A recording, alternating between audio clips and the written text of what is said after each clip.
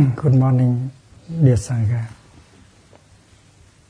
Today is the 11th of June in the year 2009, and we are in the Assembly of Stars Meditation Hall, Lower Hamlet, Plum Village, during our 21-day retreat. We still have another 15 days to go.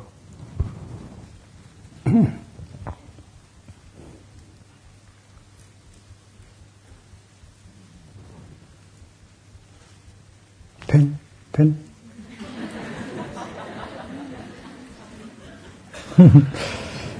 I'm not a very good mathematician. Anyway, the Four Noble Truths is like mathematics. It's the exact science. Because we have seen that the fourth Noble Truth is just the opposite of the second one. On one side we have right view, on the other side we have wrong view. Right view brings well-being, and wrong views brings ill-being. So it's very exact. There cannot be any mistake in it.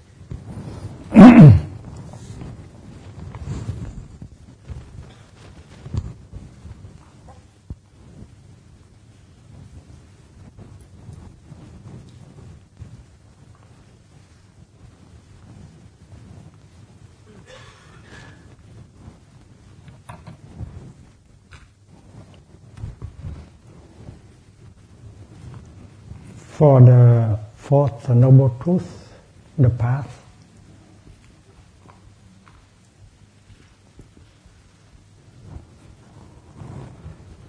we have right view,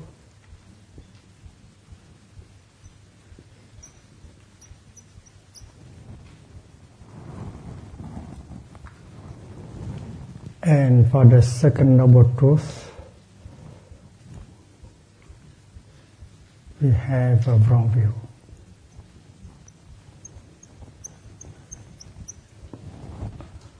Wrong view bring about ill-being.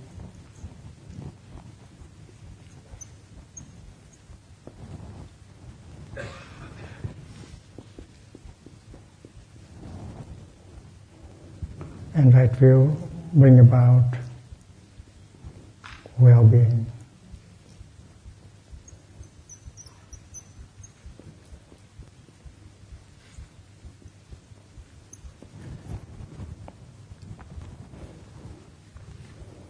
And we have examined right thinking.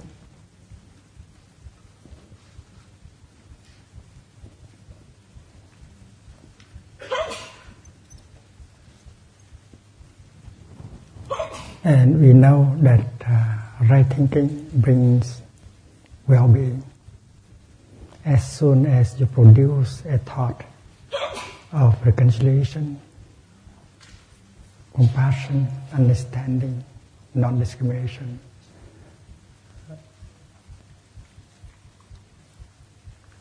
you feel the healing take place in your body and in your mind, and you feel better right away. So right thinking brings well-being. Right thinking can heal, can transform. And if we produce a thought in the line of wrong thinking,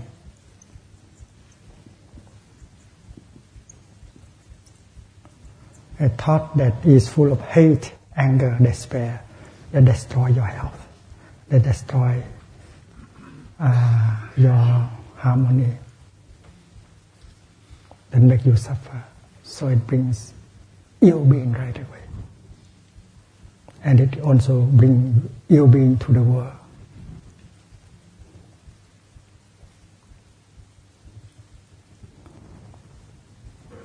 We have discussed, we have learned about right speech.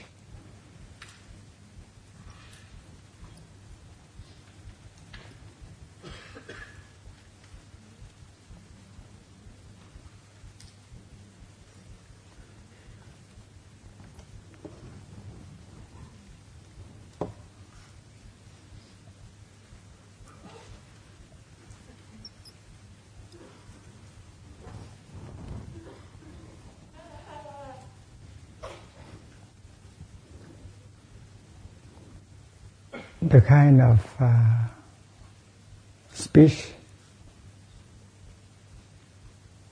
that express non-discrimination, forgiveness, understanding, support, love. And we know that when we are able to say something like that, or to write down something like that, we feel wonderful. It's so liberating, it's so relieving, it's so healing. So right speech brings healing, brings well-being. And anything that we say that has poisons, discrimination and hate, and the will to punish, will make us suffer and will make others suffer. It will cause ill-being, wrong speech.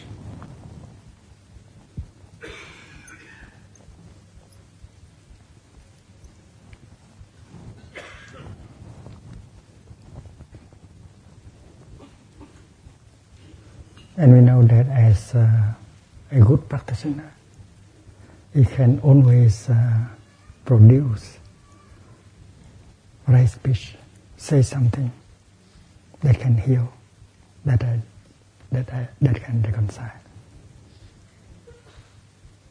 A father can do that, a son can do that, a mother can do that, a daughter can do that. A politician can do that. A teacher can do that. Every one of us can do that. And today, we can do it today. We can send an email practicing right speech, and we can relieve the suffering inside and the suffering in that person right away. Why wait? We have discussed about right action.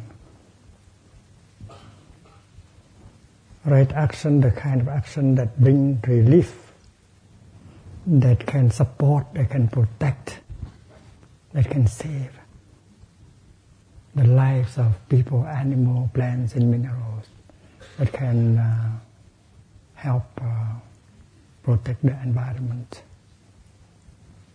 that can reverse the process of global warming. So right action is possible in the here and the now.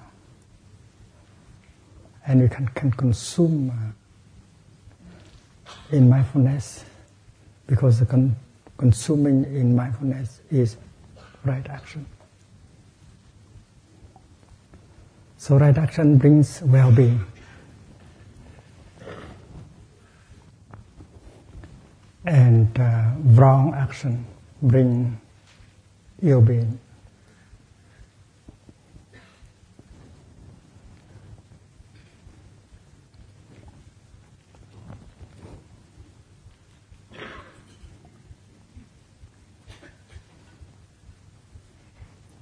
And we have discussed right livelihood,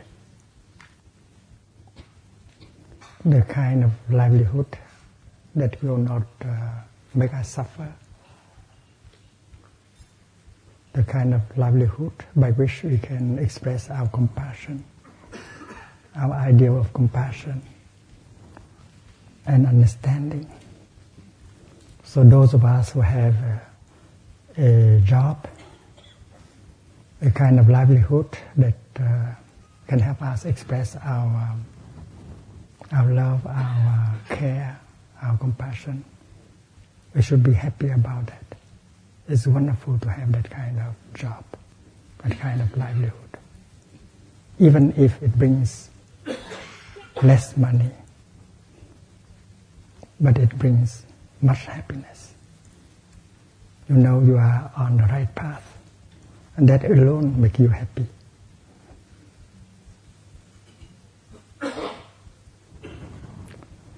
So, right livelihood,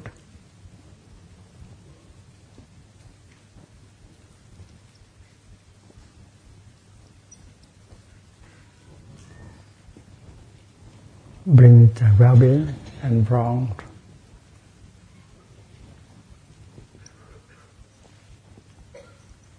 livelihood bring ill-being, destroy our planet. It brings toxins and poisons into the body and the mind of people who consume.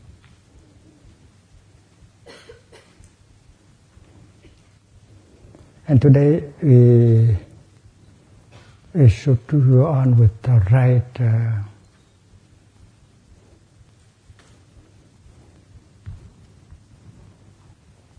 diligence.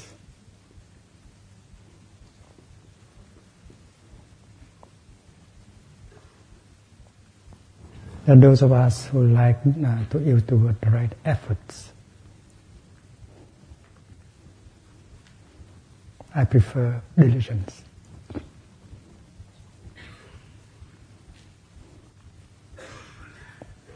Making efforts can make you tired. But when you are diligent, you don't need to be tired.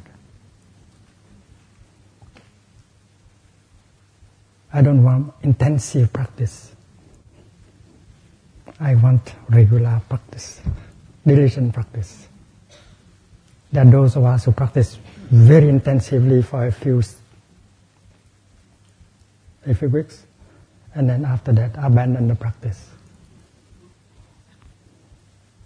But there are those of us who practice regularly, not intensive but continuously. That will bring good result. That is why I prefer the word diligence.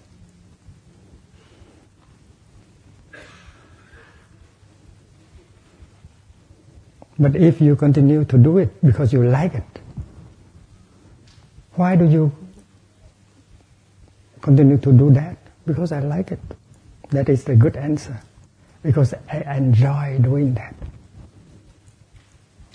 That applies to the practice. If you don't enjoy the practice, you have to make an effort. And make an effort, you get tired. And finally you abandon the practice. That is why we prefer the word diligence. To stick to it. You continue to it because you like it. It's not because you have to do it. Why do you practice sitting meditation? The best answer is because I like it. Why do you practice walking meditation? Because I like it. Why do you eat vegetarian? Because I like it. That's the best answer. Because you like it, that is why you continue to do it. And that is true diligence, right diligence. And we know that right diligence brings well-being. The practice of mindful walking, the practice of mindful breathing, smiling, bring well-being, bring peace, bring happiness. And the Buddha, after enlightenment, continues to practice. So practicing is not to become a Buddha. The Buddha is already a Buddha. Why does he have to practice? Because he likes it. He likes breathing like that, he likes walking like that, he likes sitting like that, he likes eating like that, because it brings him well-being. So when you ask the Buddha, dear Buddha, why do you continue to practice sitting meditation, walking meditation? Because you are already a Buddha. Because I like it. Not because I want to become a Buddha. Right? So that is the best answer, I think. Because I like it.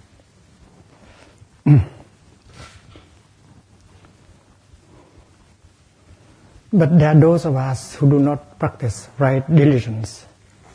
They are very diligent, but their diligence is wrong diligence. And wrong diligence can bring ill being.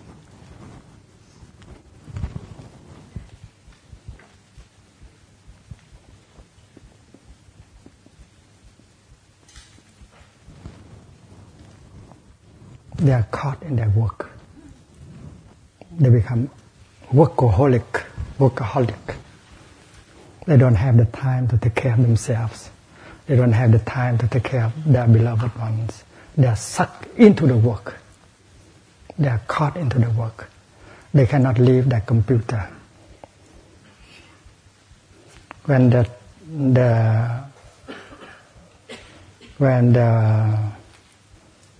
the young boy come and ask them to go and play with him in a backyard, he said no, because he's stick to a computer.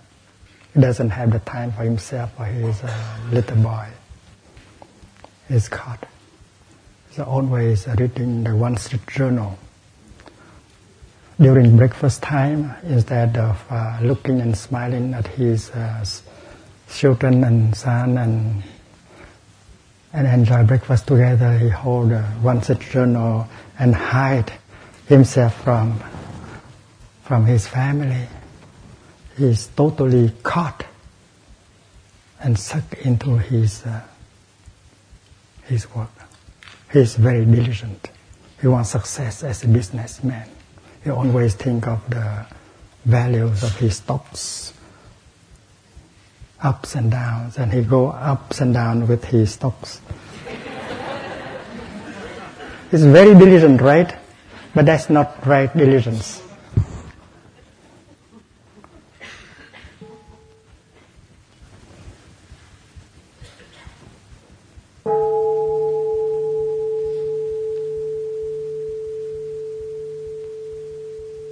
He's working so hard.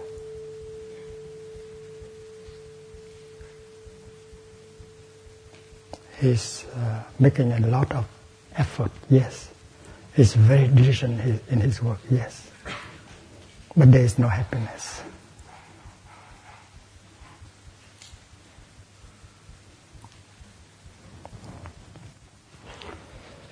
There is a businessman, very talented, called Frederick.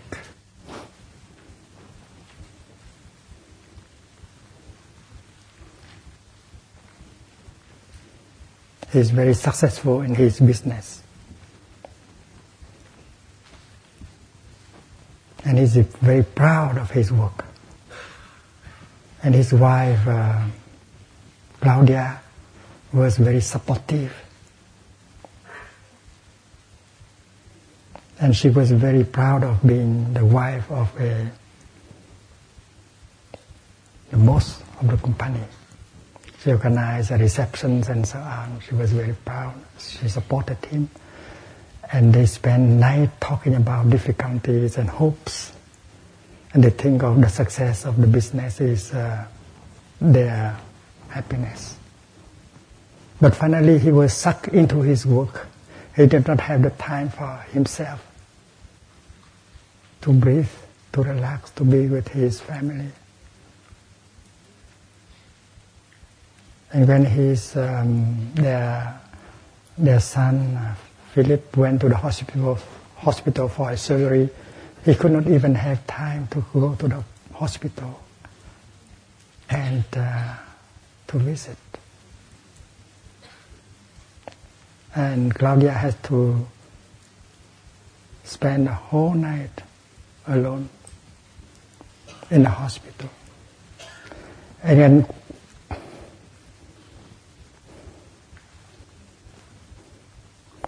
And when Claudia had to go for a surgery, he did not have the time to go to the hospital either. He was totally caught in his work, his willingness, his desire to succeed.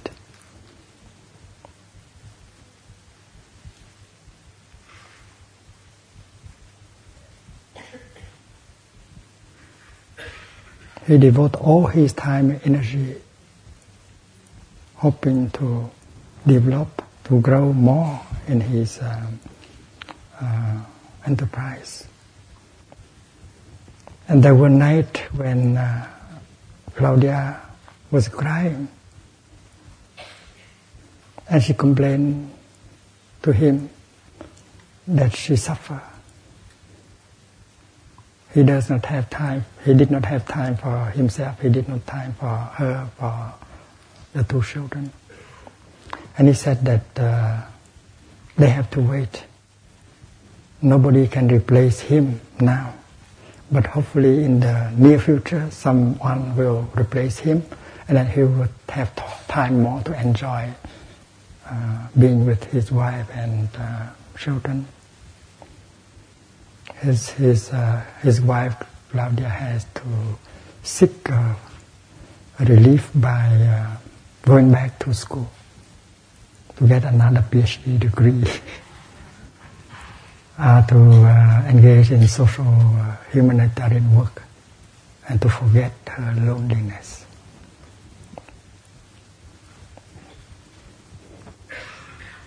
At the age of 50, Frederick got into a car accident and died. At the age of 50 only. And the company replaced him in just 3 days. In 3 days they got another person to replace him. Before that, he said, no one can replace him. So Claudia came to one of our retreat here in Plum Village. And she told a story, a true story.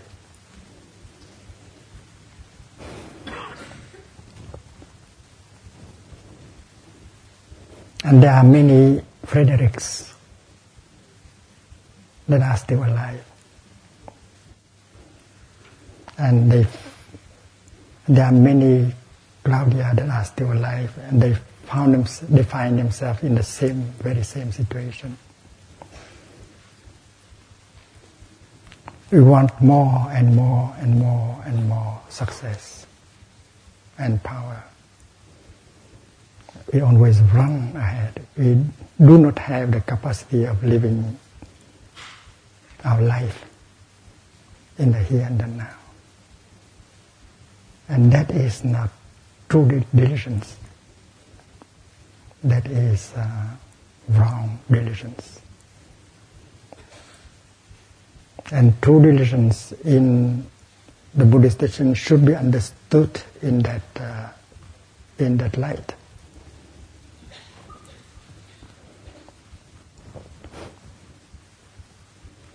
When we walk from our parking lot to the office where we work, it is possible that we walk in such a way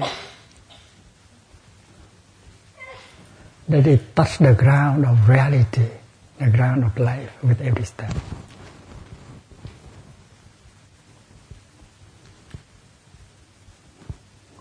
Because you might be walking like a sleepwalker.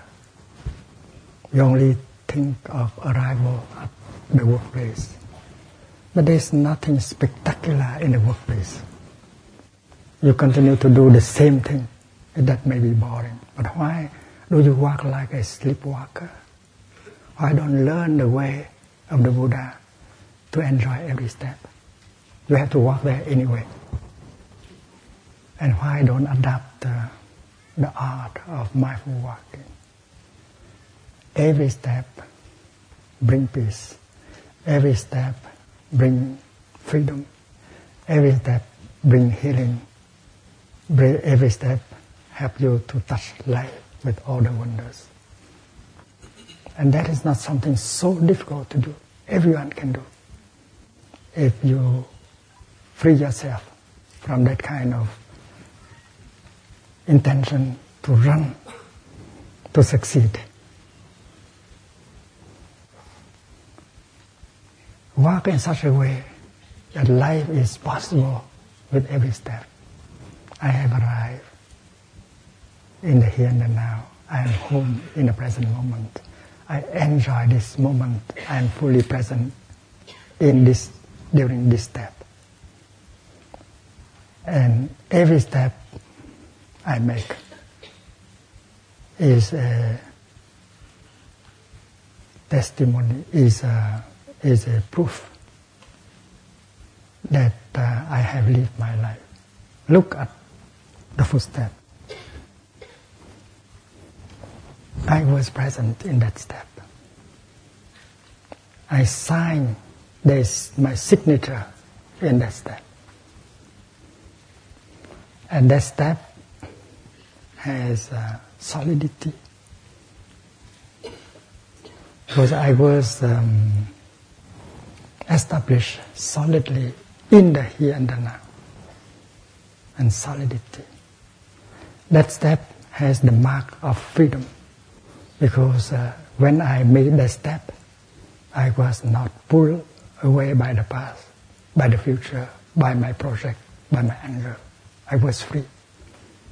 So freedom and solidity are the marks of the step. And in the tradition of Buddhism, freedom and solidity are characteristics of nirvana. And you can cultivate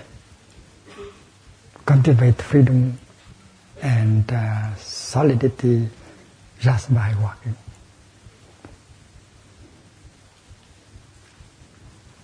And if you can make a step like that during your lifetime on earth,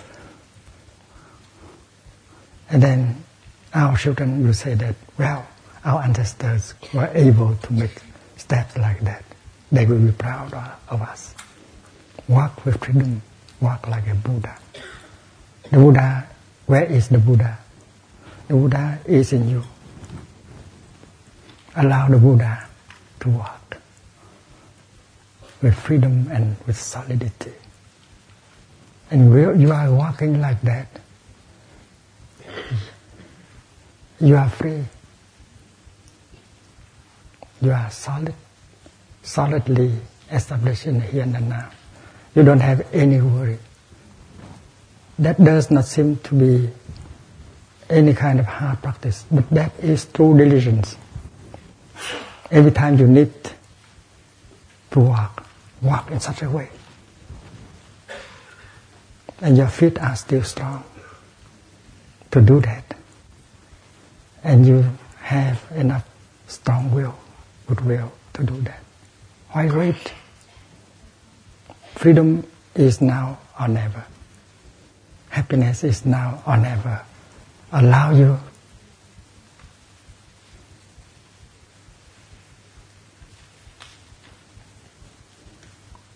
to be happy. Allow you to be free.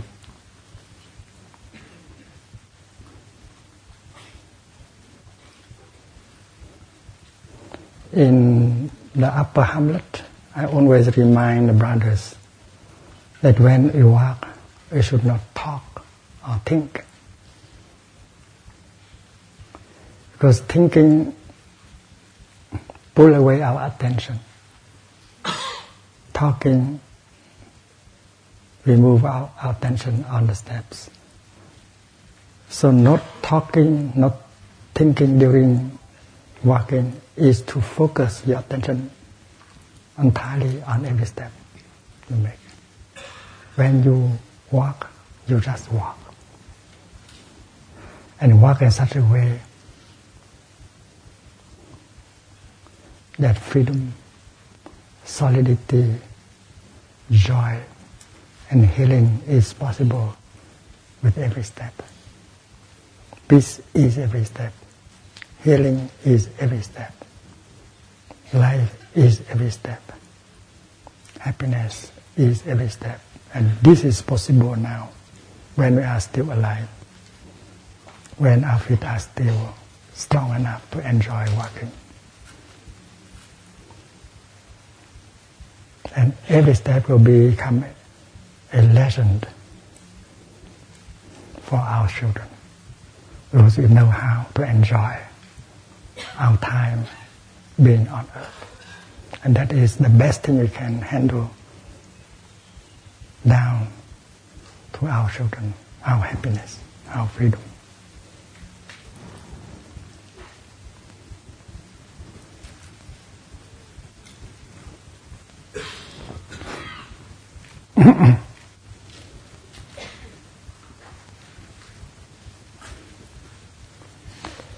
In the teaching of the Buddha, true diligence very often are described in 4 steps.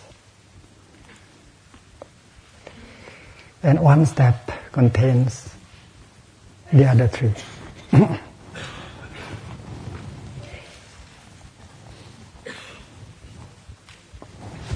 The first step.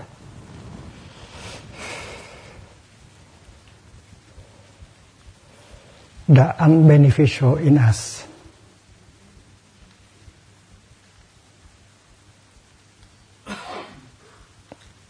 Try your best not to allow them to manifest. Because in us there are beneficial things and unbeneficial things. In the depth of our consciousness, there is a seed of love, a seed of compassion, a seed of joy, a seed of forgiveness. These are very beneficial things that are in us. It's like there are many kind of bacteria in our intestines, in our mouth. There are beneficial microflora, and that are very useful. And there are harmful microflora. So there are good mental formations in the form of seeds that lie deep in our store consciousness. The capacity to forgive, the capacity to be compassionate, the capacity to love, the capacity to be joyful. And all that are there. But the opposite are there also. Our anger, our fear, our despair, our trauma are there. So the first step of mindfulness is the first step of the practice of diligence is to be artful, skillful enough not to allow them to manifest. Allow them to sleep quietly, peacefully down there. Don't go down and touch them off. The trauma concerning the past. You have to let them, to lullaby them to sleep down there. Because every time they wake up, they make a mess. And there must be ways of doing so.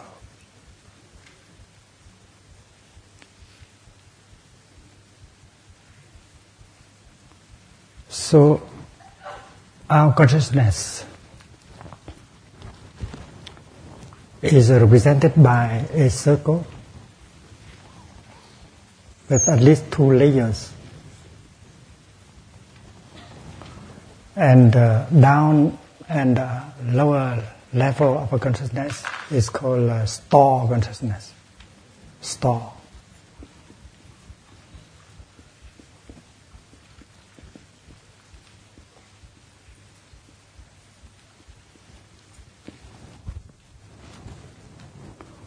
And the beneficial and the non-beneficial mental formations are there in the form of seeds. If you water, if you touch the seed down here, they will manifest up into the upper level of consciousness, called mental consciousness.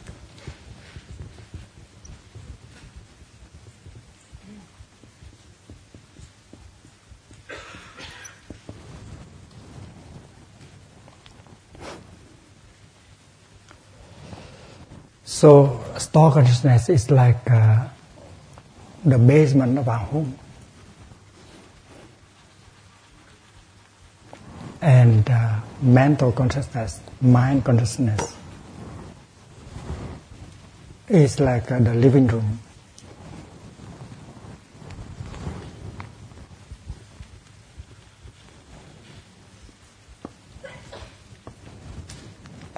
Usually, the things you don't like,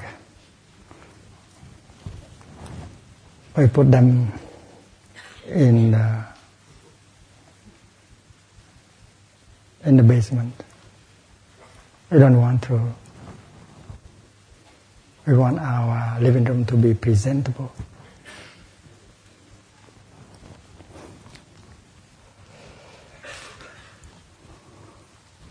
Every time a seed of anger manifests here, the landscape of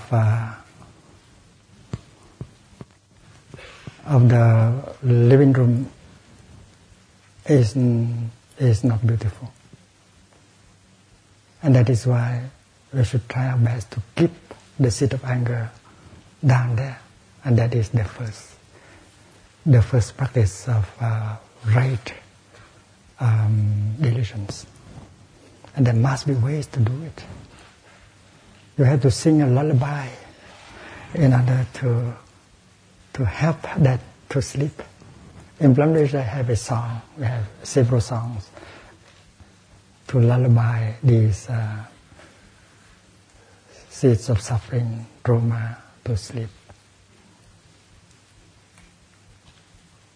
so that you can bring into the living room the more beautiful things.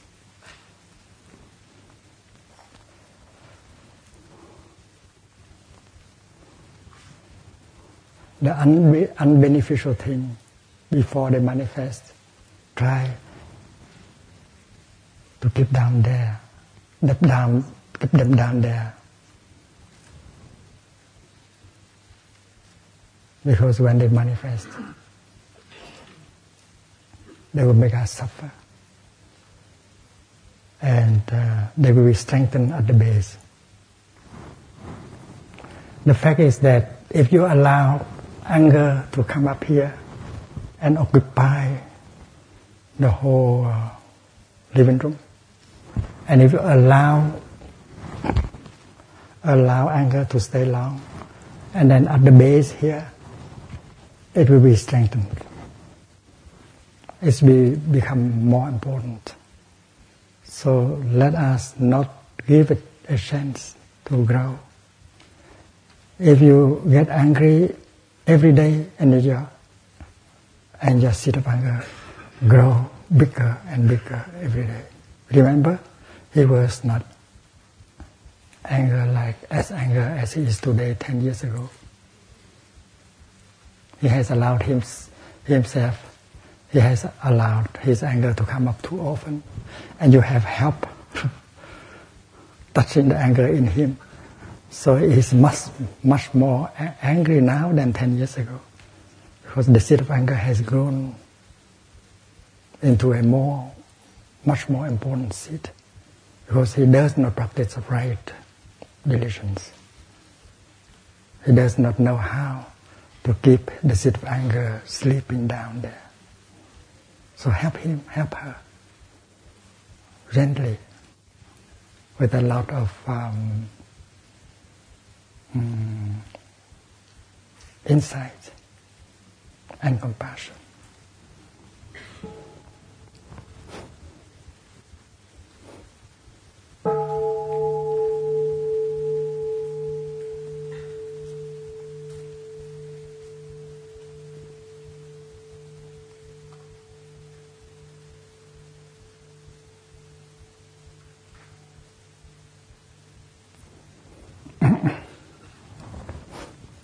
The second step of practice, the second aspect of practice is that if by chance, if it happens that that seed has already manifested, the seed of anger, the seed of despair,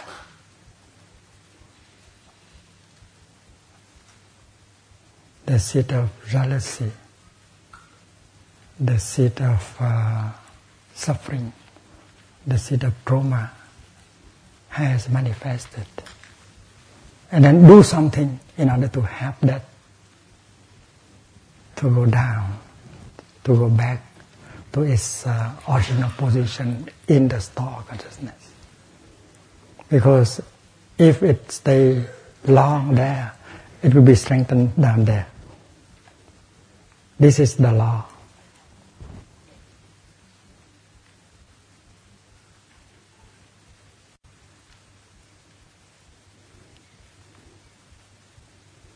It is like in many countries, if a political party is in power, and that political party has sent to strengthen its grassroots organization, because it has the power, it can strengthen its party.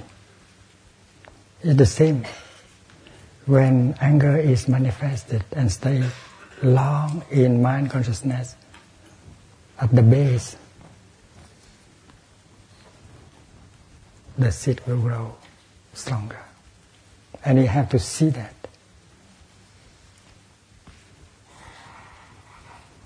Therefore, the second aspect of the practice of diligence is that if it happens that one unbeneficial mental formation is manifested here, like anger and fear and despair, don't allow it to stay too long. Do something to help it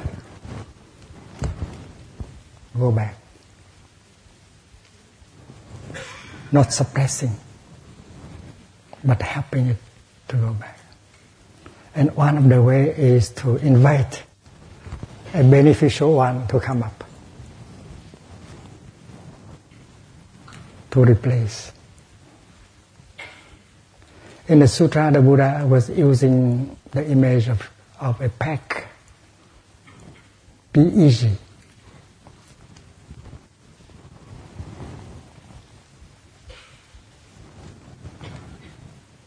A carpenter, in order to connect two blocks of wood, should use a pack, and he drive a pack into a hole, and then he keep the two pieces of block of wood together. But if the pack is rotten or it's not a good one, he can change the pack. He can use another pack and drive the old one out and replace it by a new pack. A pack changing, that is a recommendation by the Buddha. When a unbeneficial mental formation is manifested, the practitioner should know how to replace it by a good one. This is called changing the pack. Now we can use the image of a CD. If the CD does not please us, if the sound does not please us, why do we have to listen? We have to change the CD. So changing the CD is the second aspect of the practice. If you don't like anger, despair, why do you have to sit there in order to suffer? If you don't want that film, why do you have to sit there in order to suffer? Change the channel.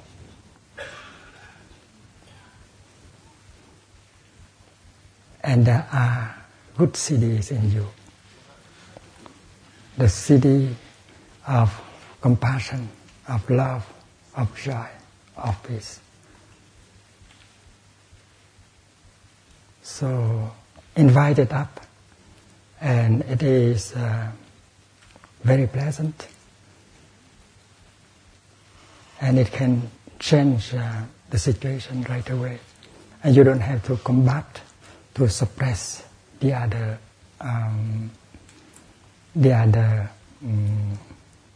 mental formation.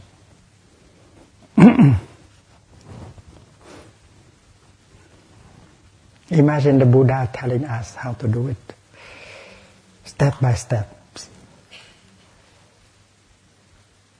changing the CD. That's not too difficult.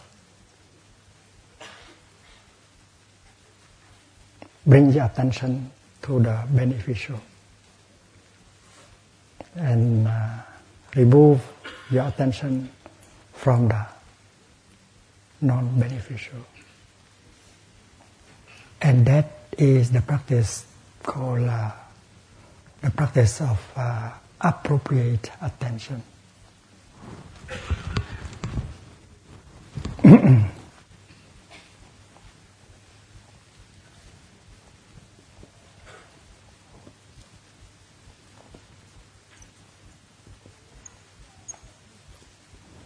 You bring your attention to the things that can help touch the good things in you, like the sound of the bell. We are used already to the practice of listening to the bell. Every time we hear the bell, naturally we stop thinking, we stop talking, and we focus our attention on the bell. And we enjoy breathing in and out, and we touch peace. We touch our body, our mind, we touch peace. So bringing your attention to an object that can help us to touch the beneficial in us is called appropriate attention. Như lý tác ý.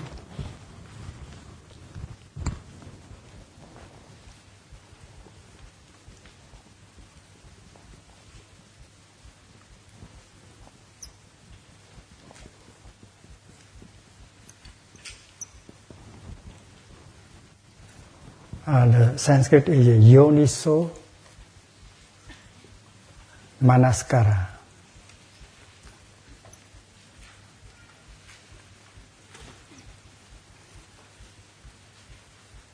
Yoniso Manaskara. Manaskara is attention.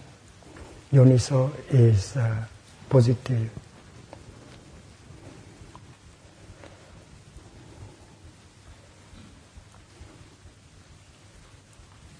And when you bring your attention to the things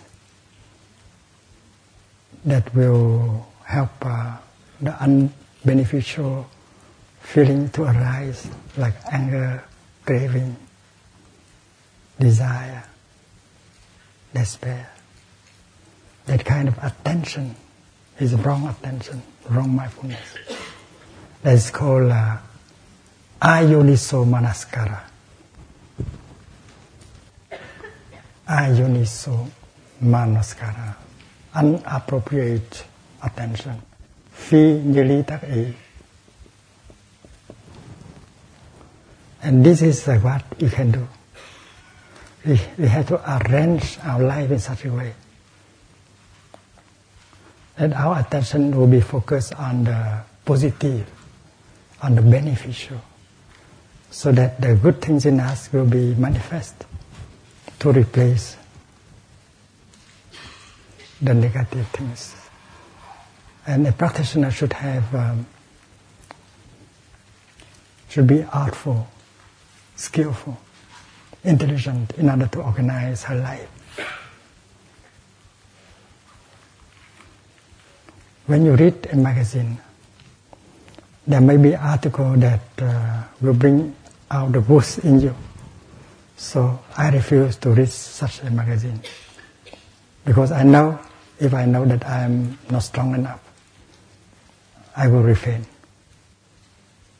If I am strong enough, if I'm a good a practitioner that has enough strength and courage and joy, and then I may be able to read that article or to see that film without being affected by it, so that I can give my idea, I can help educate the young people and advise them not to view that kind of film.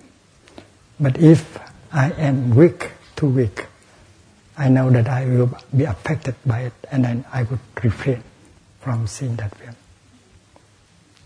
So picking up a magazine and glancing through, you know that you can practice appropriate attention. You don't read the things that bring you toxin, poisons, and bring up the negative feelings and emotions in you.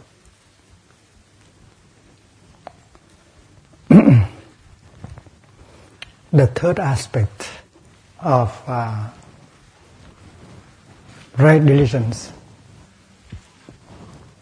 is the beneficial that has been slipping down there for a long time without a chance to manifest.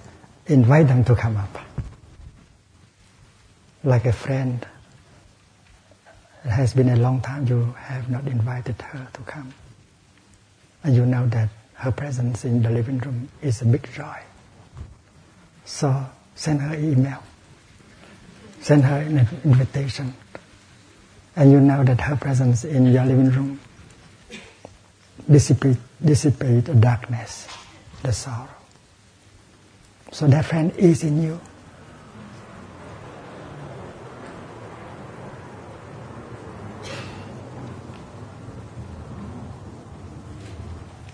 The capacity to be happy, to be joyful, to be compassionate.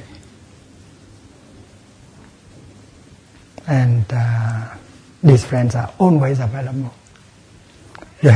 We should invite them often through the living room. That's not too difficult to do. Invite them.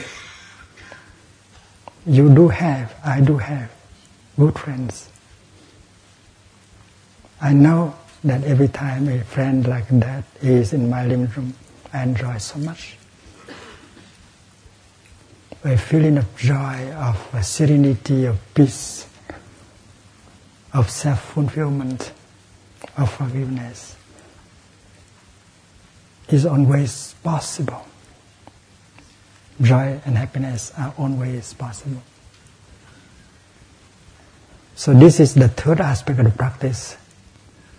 The beneficial things, give them a chance to manifest. And by the practice of Yoniso Manaskara, appropriate attention. And living in a community of practice, we support each other. We help each other not to sink into the past, not to embrace our pain, our sorrow of the past, but come out to the present moment and enjoy the wonders of life that are available in the present moment. So that is why organizing a community of practice is very important. That is a refuge for many of us. Sangha building is a very noble task. We need a Sangha in order to preserve, to maintain our practice. We need a Sangha in order for many people to come and take refuge and suffer less. So building Sangha is very important.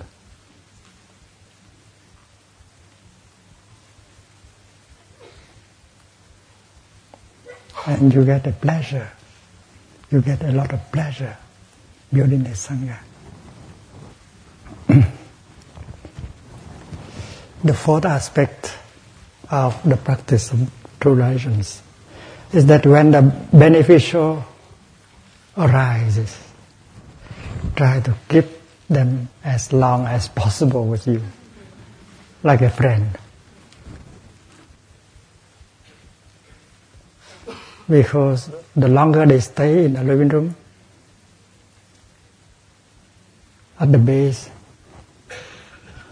the seat will become more important, the seat of joy, of peace.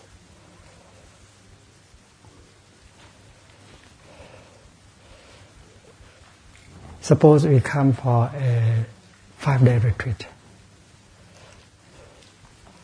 Only 5 days. According to our experiences, the first day is difficult because people are not used to it.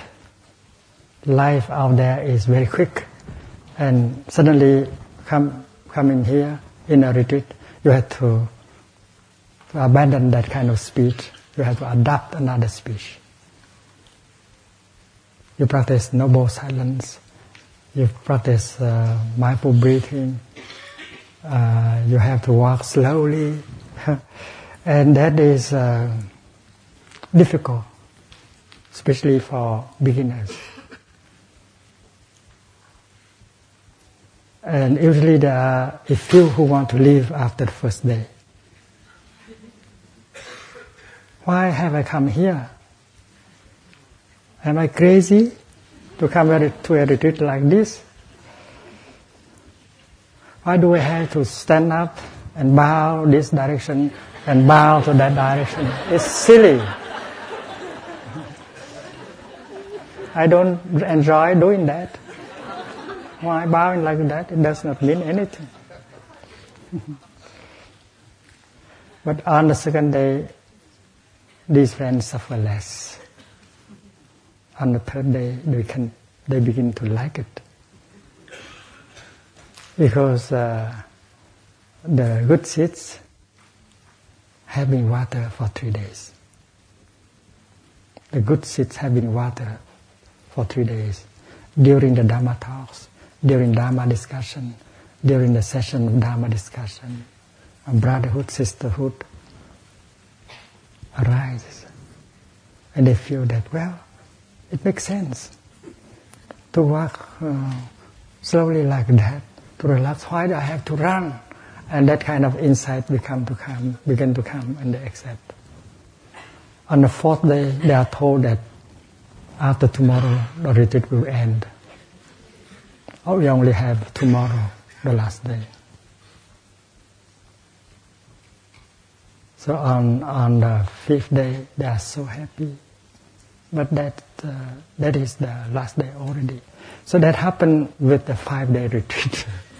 But many of us can only afford to come to a 5-day retreat.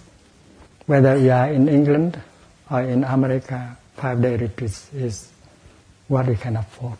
But 21-day retreat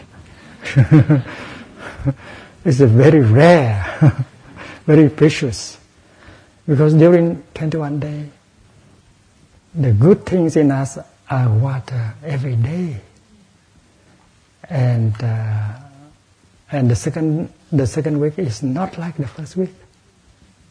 There were difficulty in the first week, but in the second day, well, people feel much more at ease. And they enjoy brotherhood, sisterhood, the practice, the peace. In our Pamlet, we are 250. But it's very peaceful, very quiet. And we feel our presence, powerful presence, silent, powerful presence. We feel brotherhood.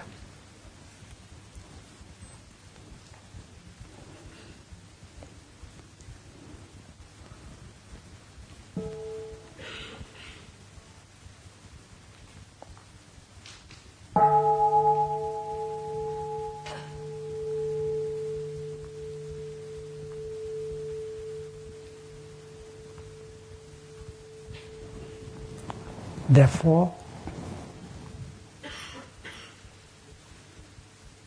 if a good friend has come to your living room, try your best to keep him with you as long as possible. So the good things that have arisen, try to keep them, because at the base, that goodness will continue to grow. And next time, these good things manifest so easily because they are important.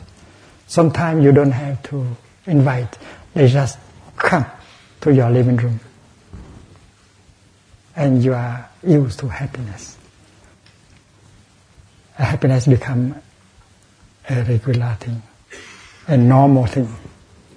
Before that, happiness is not normal. Only from time to time we have happiness. But if happiness, the seed of happiness, the seed of love is strong, they will manifest by themselves without invitation, and they are welcome.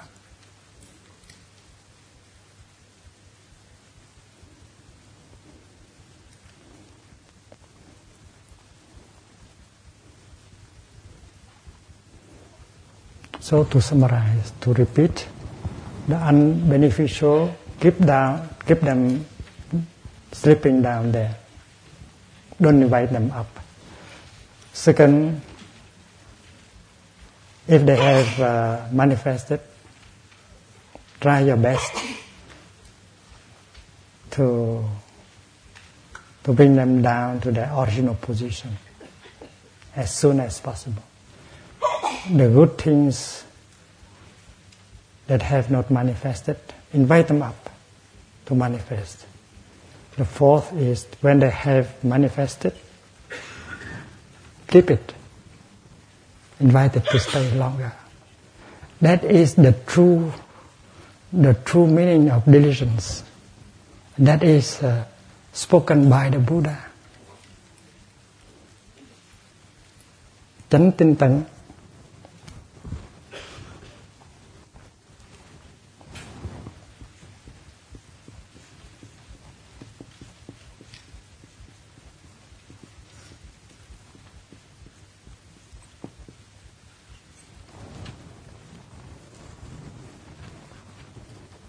And you enjoy doing so. Doing so, you don't suffer, and you enjoy it. That is why it should be described as diligence and not effort, because you don't need to suffer at all.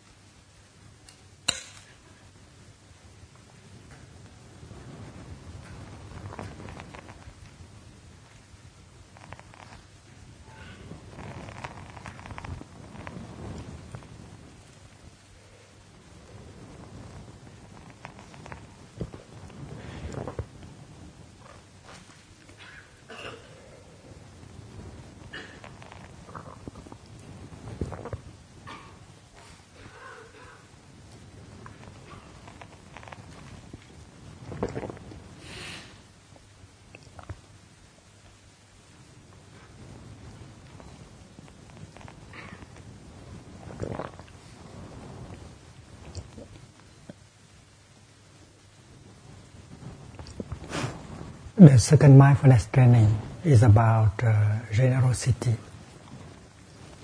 not stealing.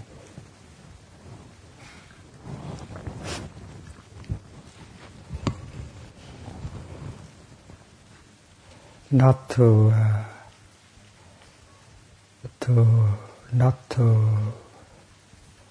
harm the environment, not to be greedy, and to be happy with minimum conditions. And this is very important. When you revise the second mindfulness training,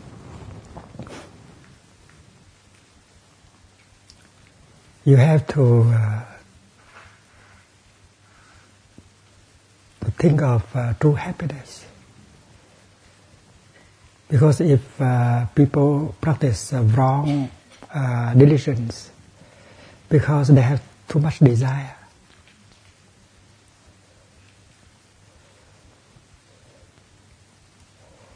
And having too much desire, you don't have time to live your life, to love, to get the healing and transformation. You burn yourself with the fire of desire. And this should be a mindfulness for people like Frederick, the businessman. There are many of those, many Fredericks in our world.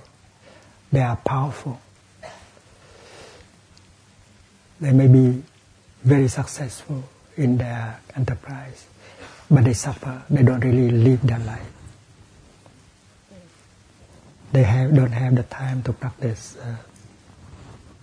the four aspects of true diligence, because they are caught in wrong diligence. They are sucked into the work.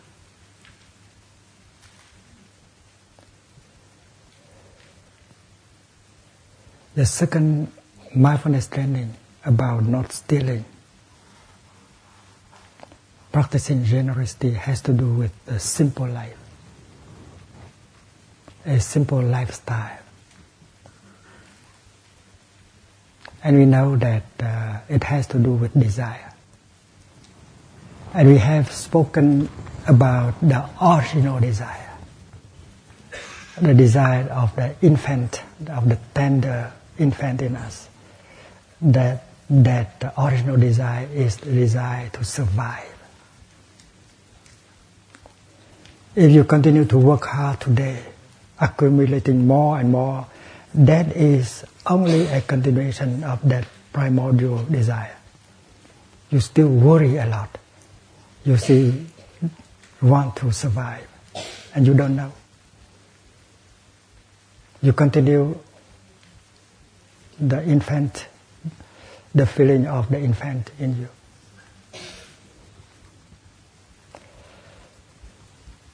Yesterday we have learned that desire and fear are the same thing. You are afraid that you will die.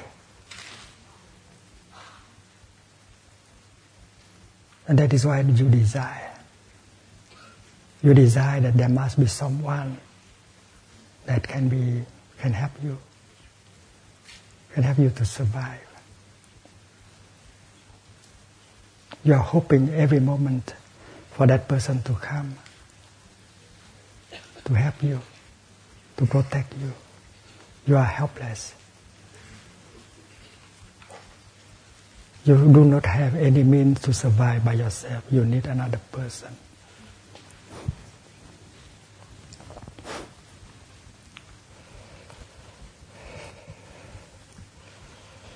If we look deeply into our desire, we see that every kind of desire that we have is a continuation of the original desire.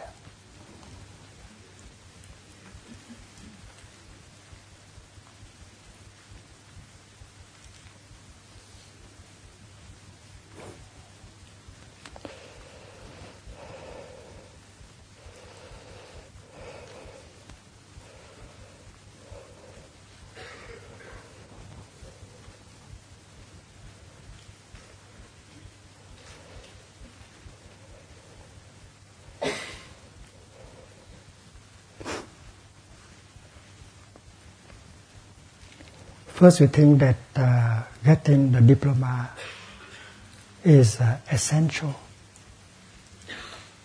for our survival. It will assure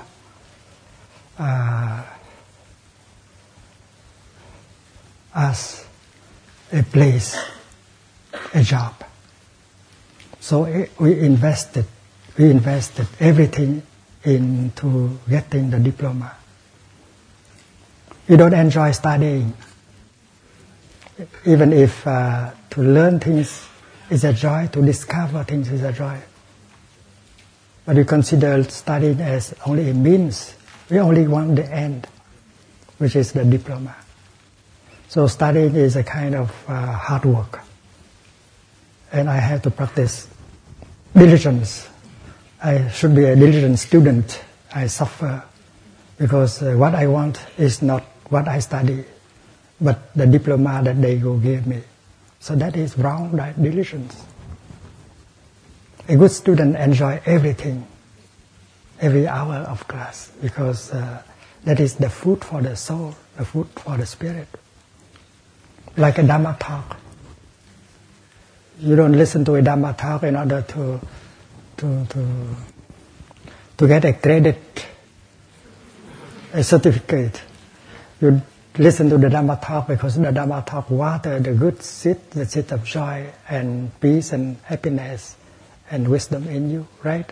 So you enjoy the Dhamma talk. Here the students do not enjoy the study, they just think of their diploma.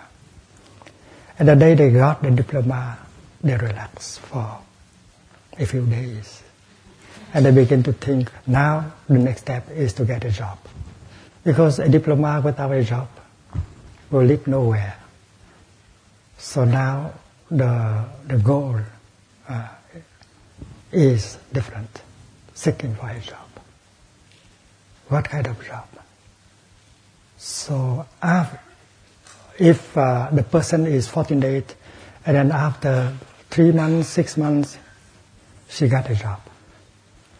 But after getting a job, she will think that now I need a house. And she continues like that. She can never enjoy her diploma or her job. Once they obtain. And there are those of us who do not obtain. And those who have obtained what they want, that does not make them happy either, because they want another. So desire after desire, you never stop. And we learn that all kind of desire is the continuation of the original desire. To be safe, because worry is always there. The little child in us continue to worry, to be fearful.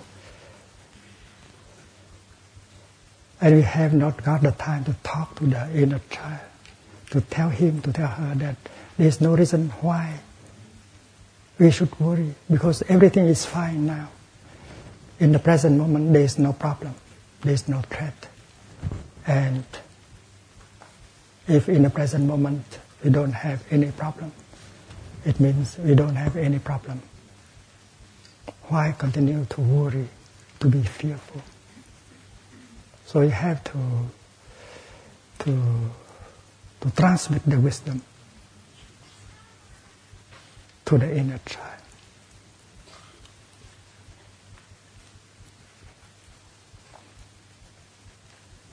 We can go to the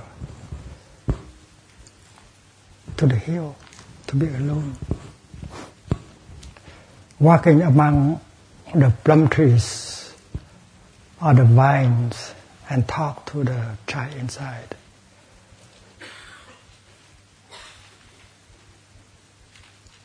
My dear brother, young brother, my dear young sister, I know you suffer. You are my inner child. I am your grown-up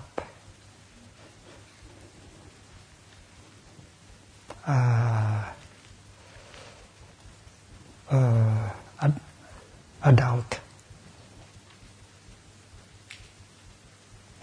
I am your adult self. I am you. And I would like to talk to you. That we have grown together to be an adult already. This is the fact, you see. We have become an adult. We are no longer a vulnerable child. Remember that. We have grown up into an adult. We have the capacity to take care of ourselves. We can protect ourselves. We can survive easily, like everyone. Why continue to worry like that? Why continue to be fearful like that? That will spoil everything. So please take my hand. Let us walk together. Let's enjoy every step. We should really talk to the child inside aloud. Not just thinking. Just do it. And you may like to talk to your inner child every day. And the healing will take place. And your child will join you in your new life.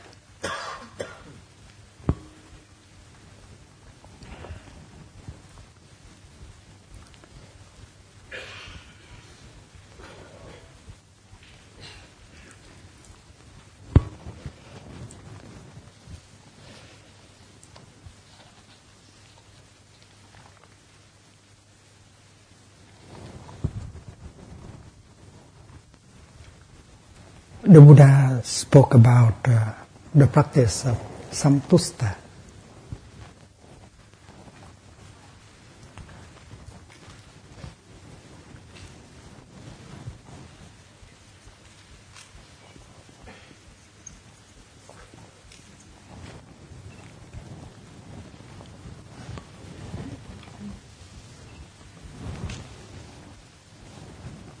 Samtusta means you are satisfied with the conditions of life that you are having.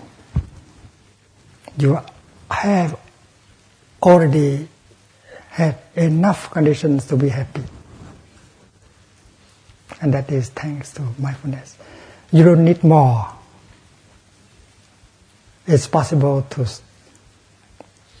have no more desire. It is possible to have no more desire.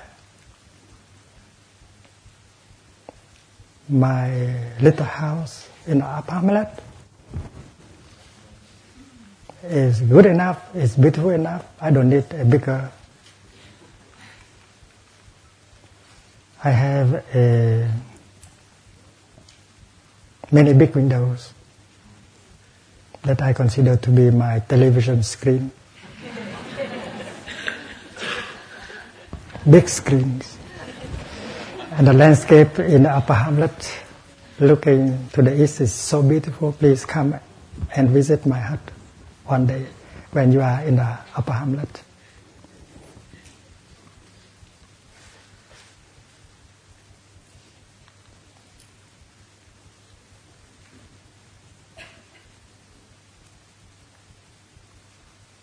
It is possible to have no more desire. If you already feel safe, if you have mindfulness, you recognize that you have plenty of conditions to be happy already. You don't need to run into the future and get a few more conditions.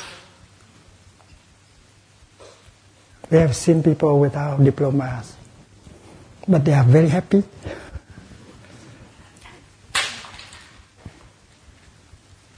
We have seen many people without a big house, a big car, and they are perfectly happy.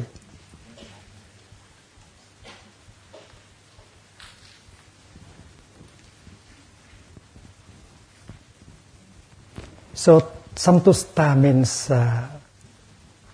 you recognize that you have enough conditions to be happy right here and right now. And you can sing Qu'est-ce qu'on attend pour être heureux? Tri túc.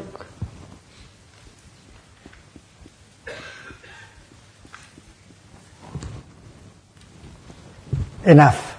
I know this is enough.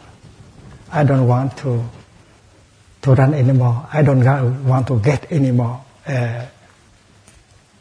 more. This is enough for me. That is the teaching of Buddha. Once you adopt that style of living, trituk, samtusta, you become a happy person right away.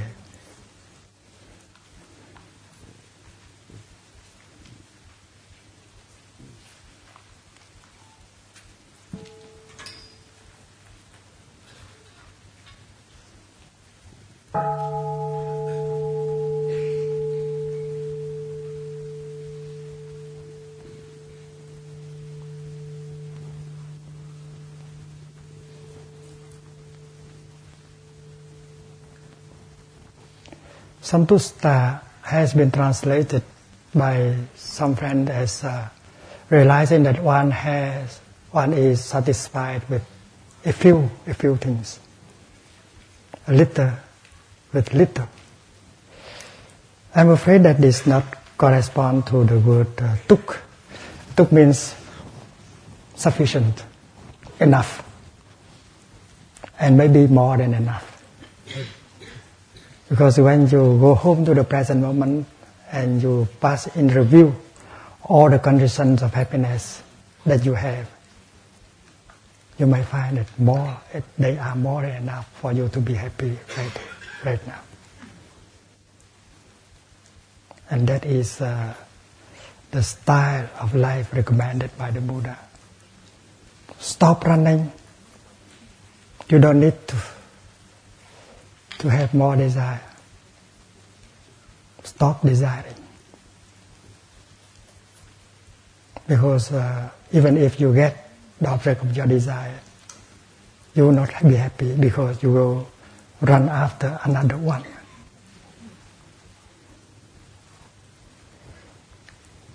And how to adopt this wisdom in our modern life? Because people still have that kind of thinking, concept.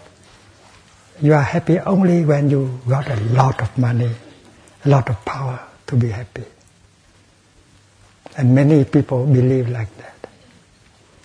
And looking around, we see many people who have plenty of money, who have plenty of power, but they suffer very deeply of stress, of loneliness, and many of them commit suicide.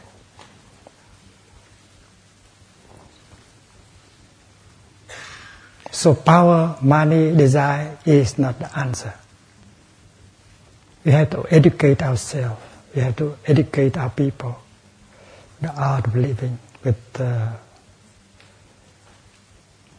teaching of Santusta. We can be happy right here and right now.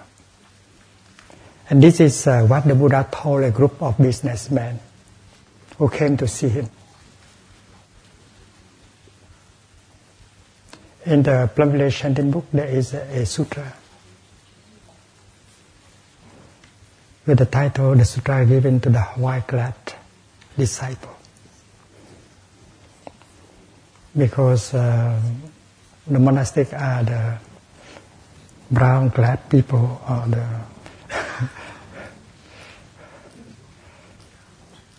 but the lay people, white-clad people. Anathapindika is a businessman, was a businessman. And it is him who offered the Buddha the first practice center for the monks in the city of Shravasti.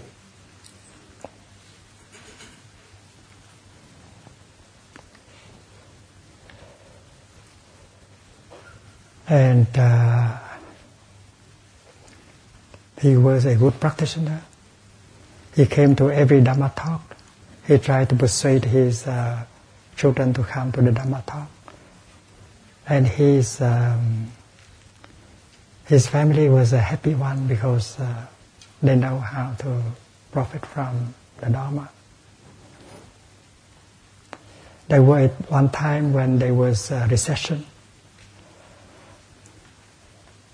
And he also suffered of bankruptcy. But he did not suffer.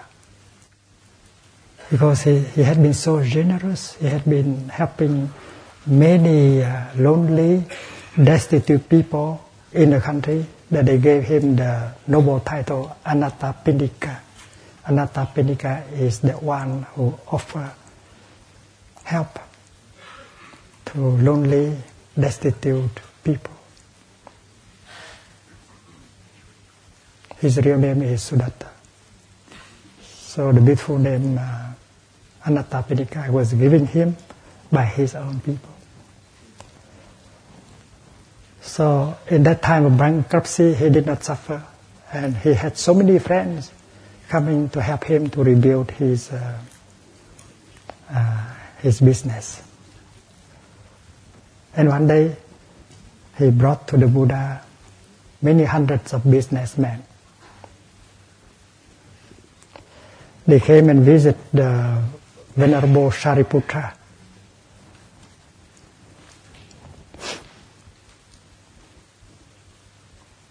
Because Shariputra was a very deep, very good friend of Anathapindika. Shariputra walked with him from Rajagraha to Shravasti, and they become very close friends. And after that, Shariputra brought all of them to the Buddha. And the Buddha gave that discourse, the Dhamma talk, that is available in the Shanti book, the sutra given to the white, black people. The Buddha knew that businessmen, they are very busy. They are concerned about their success. They might not have time to live their life with their family. So in that sutra, the Buddha taught the businessman the teaching, the art of living, called Dhammaditthi Sukha Vihara. It is possible to be happy, to live happily in the present moment.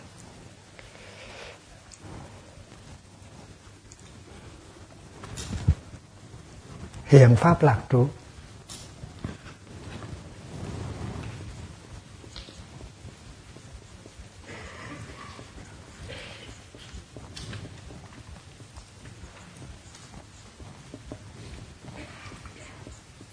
It is possible to live happily in the present moment.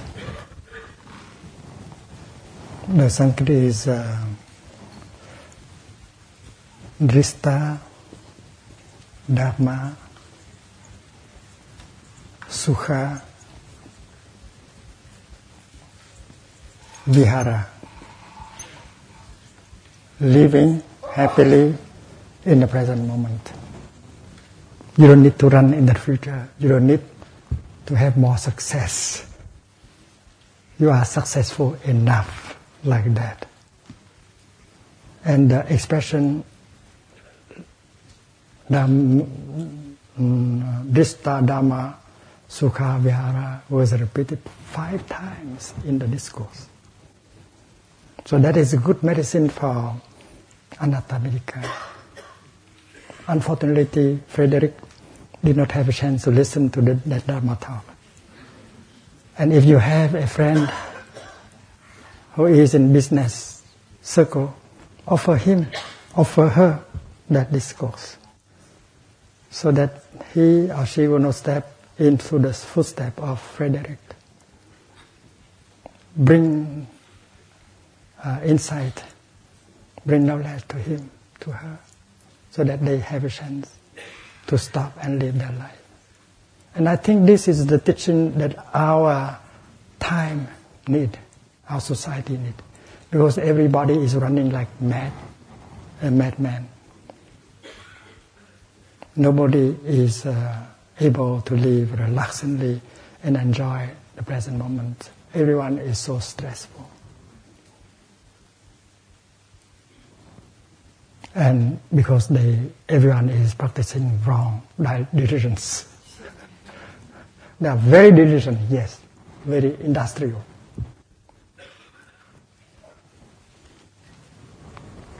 Shall we have a session of question and answer tomorrow?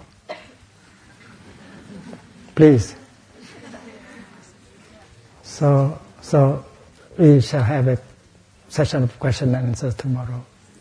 You may like to have your question asked directly, or you may have to write it down, and a sister, a brother will read them from time to time. Enjoy the Lower Hamlet.